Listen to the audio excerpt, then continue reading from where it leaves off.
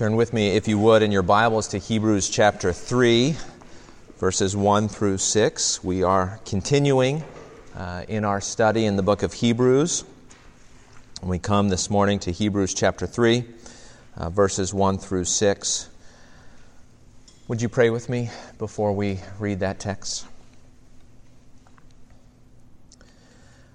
Our Father, again, we come to you. We come to you because we need you. We come to you because you are the creator and the sustainer of all things. We come to you because you are the God of all grace and mercy. So we come to hear your voice afresh this morning. We pray that you would speak to us by your Spirit through your word this morning, that you would speak to our hearts, that you would encourage us in our faith as we seek to serve you in the world. And we pray these things in Jesus' name. Amen. Hebrews chapter 3, verses 1 through 6. Therefore, holy brothers, you who share in a heavenly calling, consider Jesus, the apostle and high priest of our confession, who was faithful to him who appointed him, just as Moses also was faithful in all God's house. For Jesus has been counted worthy of more glory than Moses, as much more glory as the builder of a house has more honor than the house itself. For every house is built by someone, but the builder of all things is God. Now Moses was faithful in all God's house as a servant to testify to the things that were to be spoken later. But Christ is faithful over God's house as a son. And we are his house, if indeed we hold fast our confidence and our boasting in our hope. Well, at the center of every human heart is a love for glory. Whoever you are, whatever you do, whatever you are living for, at root is glory. We all want to know some glorious thing. We all want to experience some glorious thing. We all give our lives to some glorious thing. And glory is the splendor of a thing, right? It's the wow factor. It's what makes you go home and tell your wife about it. It's what makes you annoying to your friends who are just not impressed with the same thing and wish you would shut up. That glory may be the glory of our own reputation, or it may be the glory of sports, or it may be the glory of a medium rare steak, or it may be the glory of a quiet, peaceful home. It may be the glory of the Marvel Cinematic Universe, right? But inevitably, some glory grips our heart and we give ourselves over to it. I remember talking with a non-Christian young lady who worked at a video game store at one point, and she insightfully said this very same thing. She said, we all need something to give our lives to, something to live for. For her, it was video games, and she was fine with that. Knowing, buying, playing, discussing video games, she thought, gave her life meaning. Now, that may seem silly to some of you, but most of the things we live for are really no different. We live for the things of this age, created things, earthly things, temporary things, fading things. What glory has a hold of your heart? What do you dream about? What do you long for? What do you think about in the silence? Where does your mind drift when your teacher or your preacher drones on? What motivates you to get out of bed in the morning? Where do you willingly spend your money and your time? What agitates you? Where do you get angry when something that is some glory in your life is threatened? What glory has hold of your heart? Now, here's what we're going to see this morning, that for the Christian and anyone willing to look to Christ, the glories that await us are found in the glorious person of Jesus. Therefore, hold fast. The glories that await us are found in the glorious person of Jesus. Therefore, hold fast. So first, let's talk about the glories that await us. Being gripped with the glories of this age, of course, doesn't always look like being a fanboy. Sometimes it looks like fear. The glory of the powers of this age grips our hearts, and we are afraid of what this world might do to us. Afraid of other kids on the playground, or afraid of the critique of our boss, or afraid of speaking out when we disagree. The other person's influence or words or power seems to control us. Sometimes we're afraid of unseen things like the power of economic forces or the power of disease. Sometimes being gripped with the glories of this age looks like bitterness. We love the world and all it offers, but others have it and we don't. And so we grow angry and bitter and jealous. And of course, sometimes it looks like obsession, right? We never stop thinking, talking, dreaming about something this world has to offer. Whatever the case, we look around at the world with eyes wide open. We marvel at what we see, and whether that frightens us or comforts us, whether it excites us or embitters, these created realities control our hearts, right? They hold court. They have sway. The glories of this age are often the influencers of our soul. But this is not what we were made for. This is not what we have been called to. And so chapter 3 begins in verse 1 like this: "Therefore, holy brothers, you who share in a heavenly calling, consider Jesus." At first, the writer of Hebrews calls them holy brothers, right? Not biological brothers, not fraternity brothers. However we might use the term brothers, there is a kind of brotherhood that transcends all of these. That is, there is a family that is distinct from every other family. There is a family with a holy Father and a holy Son, and we are His holy brothers because of the Holy Spirit who dwells within us. So we are set apart. We're set apart from the world as the family of God. And as a result, we share in what the writer calls a heavenly calling. That is a heavenward calling. Paul in Philippians calls it the upward call of God. Hebrews has already talked about it in chapter 2, verse 10, in a phrase that we kind of glossed over last week when it talked about bringing many sons to glory. And there the writer has talked about Jesus becoming one of us that He might call us brothers, and then He might bring us with Him to glory. See, our heavenly calling is a call to glory. What does that mean? Well, remember what happened to Jesus. Back in chapter 2, verse 9, we were told that Jesus suffered, that He became for a little while lower than the angels, and then He was crowned with glory and honor. All the angels now worship Him, Hebrews quotes Deuteronomy 32 as saying. He has received the name that is above every name, Paul tells us in Philippians 2. And that glory, the glory of Jesus, consists in the power and life of the resurrection body, in His open vindication in the resurrection, in the approval of His Father demonstrated in the resurrection, and in the authority that He has been given over heaven and earth. We await such glory. Hebrews says that we share in His heavenly calling. We share in this heavenly calling, and of course, who do we share it with? We share it with Jesus, first and foremost. Paul calls us fellow heirs with Christ, provided, he says, we suffer with Him, that we may be glorified with Him. In that same passage in Romans 8, verse 23, he says, we await our adoption as sons, the redemption of our bodies.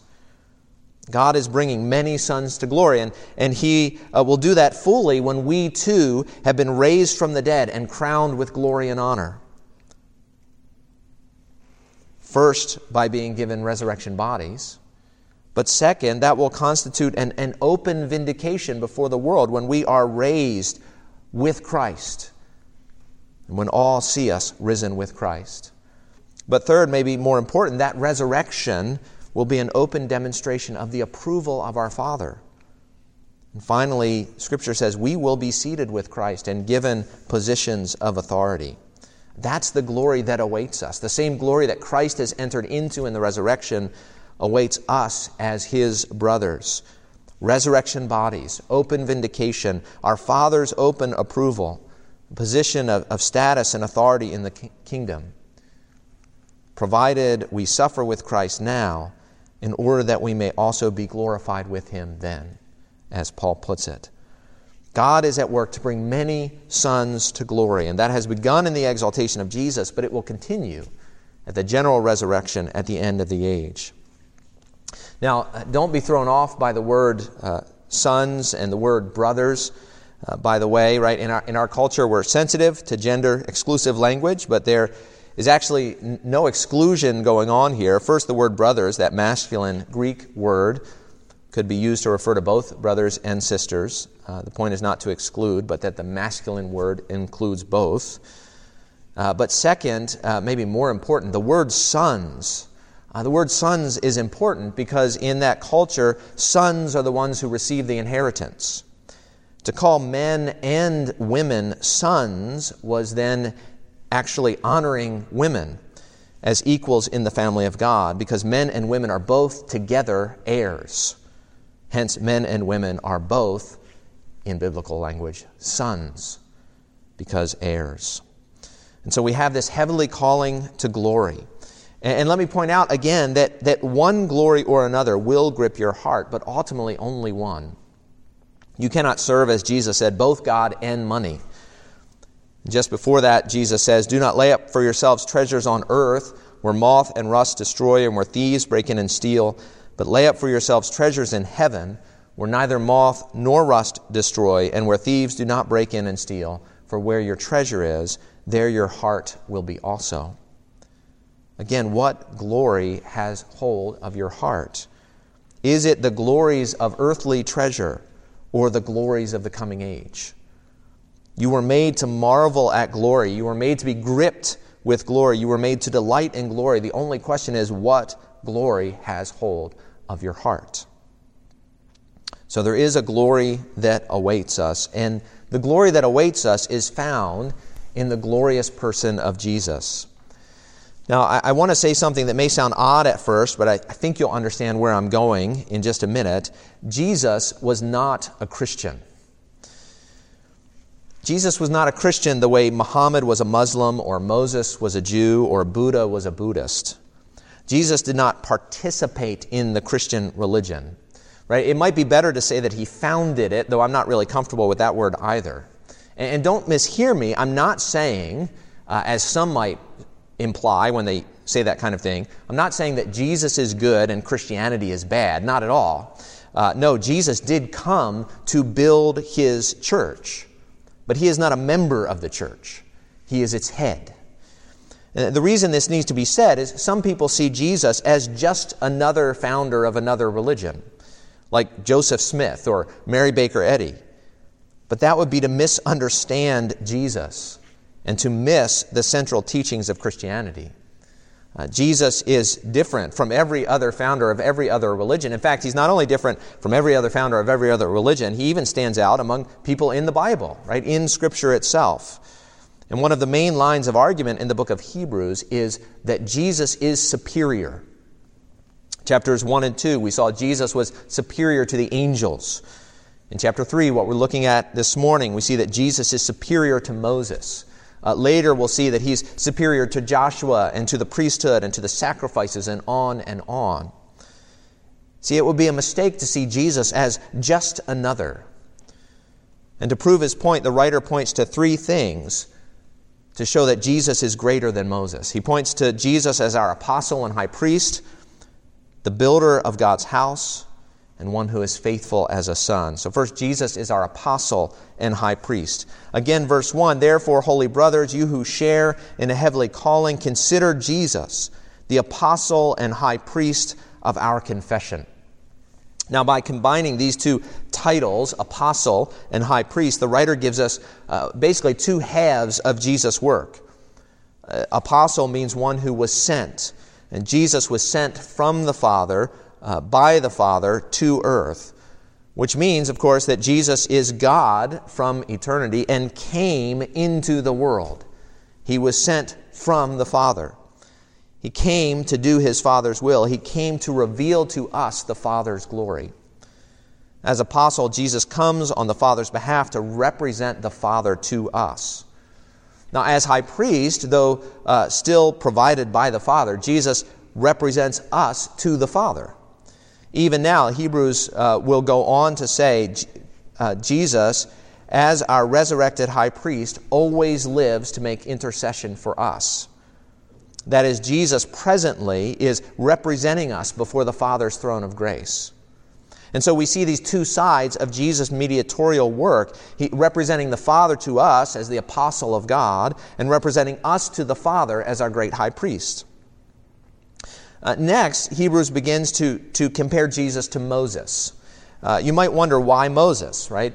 There are lots of people in Scripture that the writer could have picked up on. Why Moses? Well, one reason is that there are a lot of similarities between Moses and Jesus.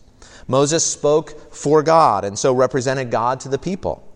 And though Aaron, Moses' brother, properly speaking, was the high priest in Israel, Moses nevertheless frequently interceded on behalf of the people. In fact, had he not done so, they would have been destroyed. So the point of similarity, though, that our author draws is not Moses speaking for God or Moses interceding for the people. The point of similarity the author draws is faithfulness. Verses, again, 1 leading into 2, therefore, holy brothers, you who share in a heavenly calling, consider Jesus, the apostle and high priest of our confession, who was faithful to him who appointed him, just as Moses also was faithful in all God's house. Both Moses and Jesus were faithful to their callings. Now, Moses, of course, was not perfect. Moses sinned against God. Jesus became like us in every way, yet without sin, right? That's a point of discontinuity. But Moses was faithful. Not perfect, but faithful. And now the context, right, the context of biblical quotations and allusions in the New Testament to the Old is always important. And the writer here in Hebrews is referring actually to an incident recorded in Numbers chapter 12. Back in Numbers chapter 12, Miriam and Aaron, Moses' brother and sister, they decide that they're not getting equal billing with Moses. And they spoke against him, picking apart his personal life. And then they said this in Numbers 12:2. They say, Has the Lord indeed spoken only through Moses? Has he not spoken through us also? But the text goes on to say, and the Lord heard it. And here's how God responds. He says, Hear my words. If there is a prophet among you, I, the Lord, make myself known to him in a vision. I speak with him in a dream. Not so with my servant Moses. He is faithful in all my house. With him I speak mouth to mouth, clearly and not in riddles, and he beholds the form of the Lord. Why then were you not afraid to speak against my servant Moses? See, God himself commends Moses as faithful in all his house. And the point there is about where do we hear the voice of God? Remember, of course, that's the context of the book of Hebrews as well. Hebrews 1:1-2. Long ago, at many times and in many ways, God spoke to our fathers by the prophets, including Moses. But in these last days, he has spoken to us by his Son.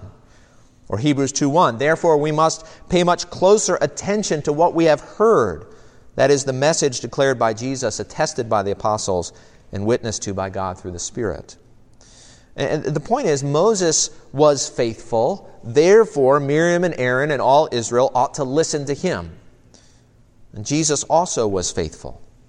And therefore, we ought to listen to him. And yet, if the writer had ended there, we might have been left with the view that Jesus is just another Moses.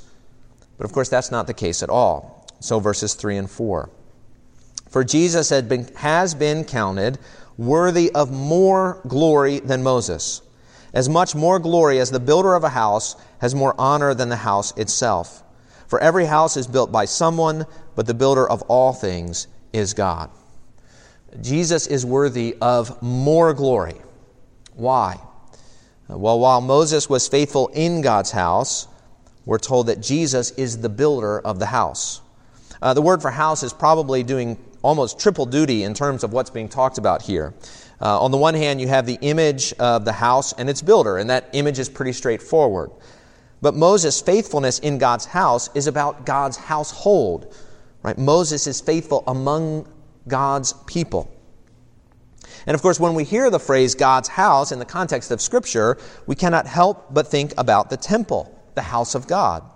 And so all three of these meanings are playing off one another in the passage. And the point of contrast is this: Moses is faithful among God's people, among God's household. Moses was faithful as a part of God's people. But Jesus is worthy of more glory because he is the builder of the house. Jesus is not, again, he's not simply a member of the people of God. Jesus is the one who creates the people of God. And so Matthew 16:18, Jesus said, "On this rock I will build my church." The church is the people of God, built up by Jesus. And it is God's temple, the place in which he dwells. And Paul actually brings these three things together, particularly people and temple, household and house, together in Ephesians 2, where he says this, "Jesus came and preached peace to you who are near, to you who are far off, and peace to those who are near, for through him we both have access in one Spirit to the Father. So then you are no longer strangers and aliens, but you are fellow citizens with the saints and members of the household of God, built on the foundation of the apostles and prophets, Christ Jesus himself being the cornerstone, in whom the whole structure being joined together grows into a holy temple in the Lord." See, the household of God, the people, are being built into the house of God, the temple. Jesus came to build God's church, to establish the people of God, to join us together into a holy temple in the Lord. Now, what is amazing here is that Moses is faithful in God's house, a house built by Jesus. Now, how is that possible, right? Because Moses and Jesus are about 1,500 years apart. And of course, the answer from Hebrews is this, that the people of God in the Old Testament were never complete until Jesus came to complete them. We see this at the end of Hebrews 11, where we read, "And all the Old Testament saints, talked about in Hebrews 11, though commended through their faith, did not receive what was promised, since God had provided something better for us, that apart from us they should not be made perfect." Now, we could misunderstand the contrast between Moses and Jesus like this. We could say, some might say, Moses is bad and Jesus is good, follow Jesus. And of course, that would be the wrong contrast. Others might say, well, Moses is old and Jesus is new, therefore follow Jesus. And that too would be the wrong contrast. Right? Moses is preparing for the coming of Jesus. Moses is good, right? The Old Testament is good because it testifies, verse 5 says, it testifies to the message of Jesus.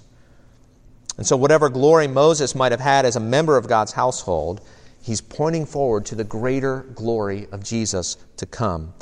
Not because Moses as a part of God's house is bad, but because Jesus is ultimately the one who builds the house, who establishes it firm on the foundation.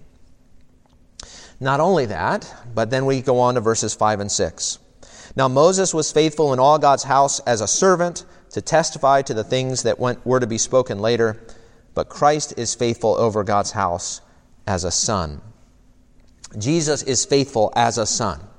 And so there's another contrast between Moses and Jesus. Moses was a servant. In fact, the Old Testament calls Moses the servant of the Lord, which, far from being derogatory, was a title of honor in the Old Testament. Moses is the servant of the Lord, and he is faithful in God's house as a servant. But Jesus is faithful over God's house as a son. And now clearly, there's an ancient cultural context here about the difference between servants and sons. Servants could certainly hold places of honor. They could have a level of status that demanded respect, but they still weren't sons. Right? The sons inherit the house, and so the son has authority over it. And Jesus is not just another servant. Yes, he came to serve and to give his life as a ransom for many. He said as much, but he did that willingly as a son. Jesus is the Son of God. He's not just another religious leader. He's not just another great religious leader. He is the Son of God.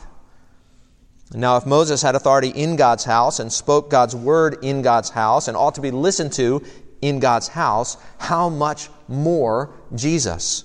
He is the Son, the builder and owner of the house. All things were made by him and belong to him by virtue of creation. We've seen that earlier in Hebrews. But that is doubly true with respect to the church, the household of God. He founded it with his own blood at the cross. He purchased people for God, ransoming us from our sin. Jesus is worthy of more glory. He received that glory in the resurrection when he was crowned with glory and honor, raised up into heaven, and seated at the right hand of the Father. So the glories that await us are found in the glorious person, the greater glory of the person of Jesus, the one who built God's house with his blood and was then crowned with glory and honor. Therefore, hold fast. There is a kind of common deception in life. Nobody says it. Nobody builds their lives on it. No one writes it in graduation cards to encourage graduates as they go off to face the world. But most of us believe it at some point in our lives, and that is that life should be easy. The Christian version is that the Christian life should be easy, right? You shouldn't have to work too hard at it. It should just come naturally. There are those who think the Christian life just happens, right, without any effort. Many of us just drift along. And yet if we're willing to drift along in the Christian life, we might wake up one morning and find that we have drifted away. Remember, that's the part of the context of Hebrews. Hebrews chapter 2, verse 1. The exhortation there is, therefore, we must pay closer attention to what we have heard, lest we drift away from it. Well, here the writer encourages us in verse 1, consider Jesus. And then in verse 6, he says, and we are his house, if indeed we hold fast our confidence and our boasting in our hope. And here's the thing, we are so tempted to be enamored with the glories of this age that we miss the greater glory of the Son, who became for a little while lower than the angels, purchased the church with his blood, and then was crowned with glory and honor. That message must grip your heart. And if the glory of Jesus doesn't grip your heart and you simply attempt to drift along, you will eventually drift away, Hebrews warns. And so how do we get that message, as opposed to all of the glories of this age that vie for our attention? How do we get that message, how do we get that person, the person of Jesus, to grip us and to take hold of us? Well, we consider Jesus.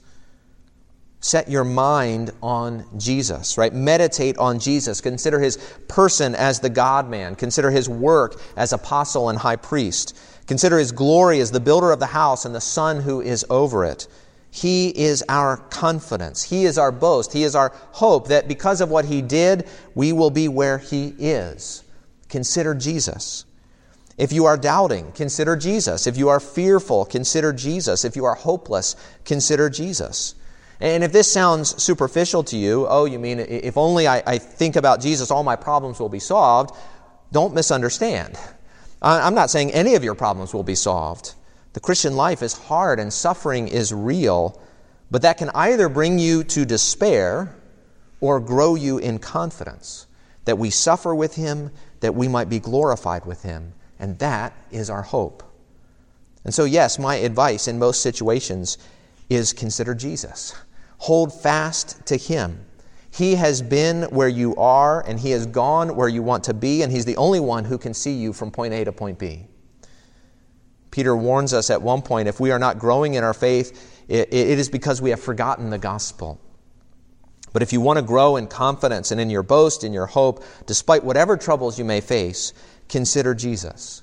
And remember that the glories that await us are found in the glorious person of Jesus, and therefore hold fast to him. Let's pray together. Our Father, we confess that the glories of this age do grip our hearts, and we get so distracted by them that we forget to consider Jesus. And we pray, Father, that you would set our eyes on him, that you would give us a clear sight of him, that we would marvel at him, at his person, at his work, at his greater glory, that we would be delighted in that and consumed with that we would rejoice in that. We pray that you would do this work in us by your Spirit, that Christ would be glorified both in and through us as we share his glory with the world around us. We pray these things in Jesus' name. Amen.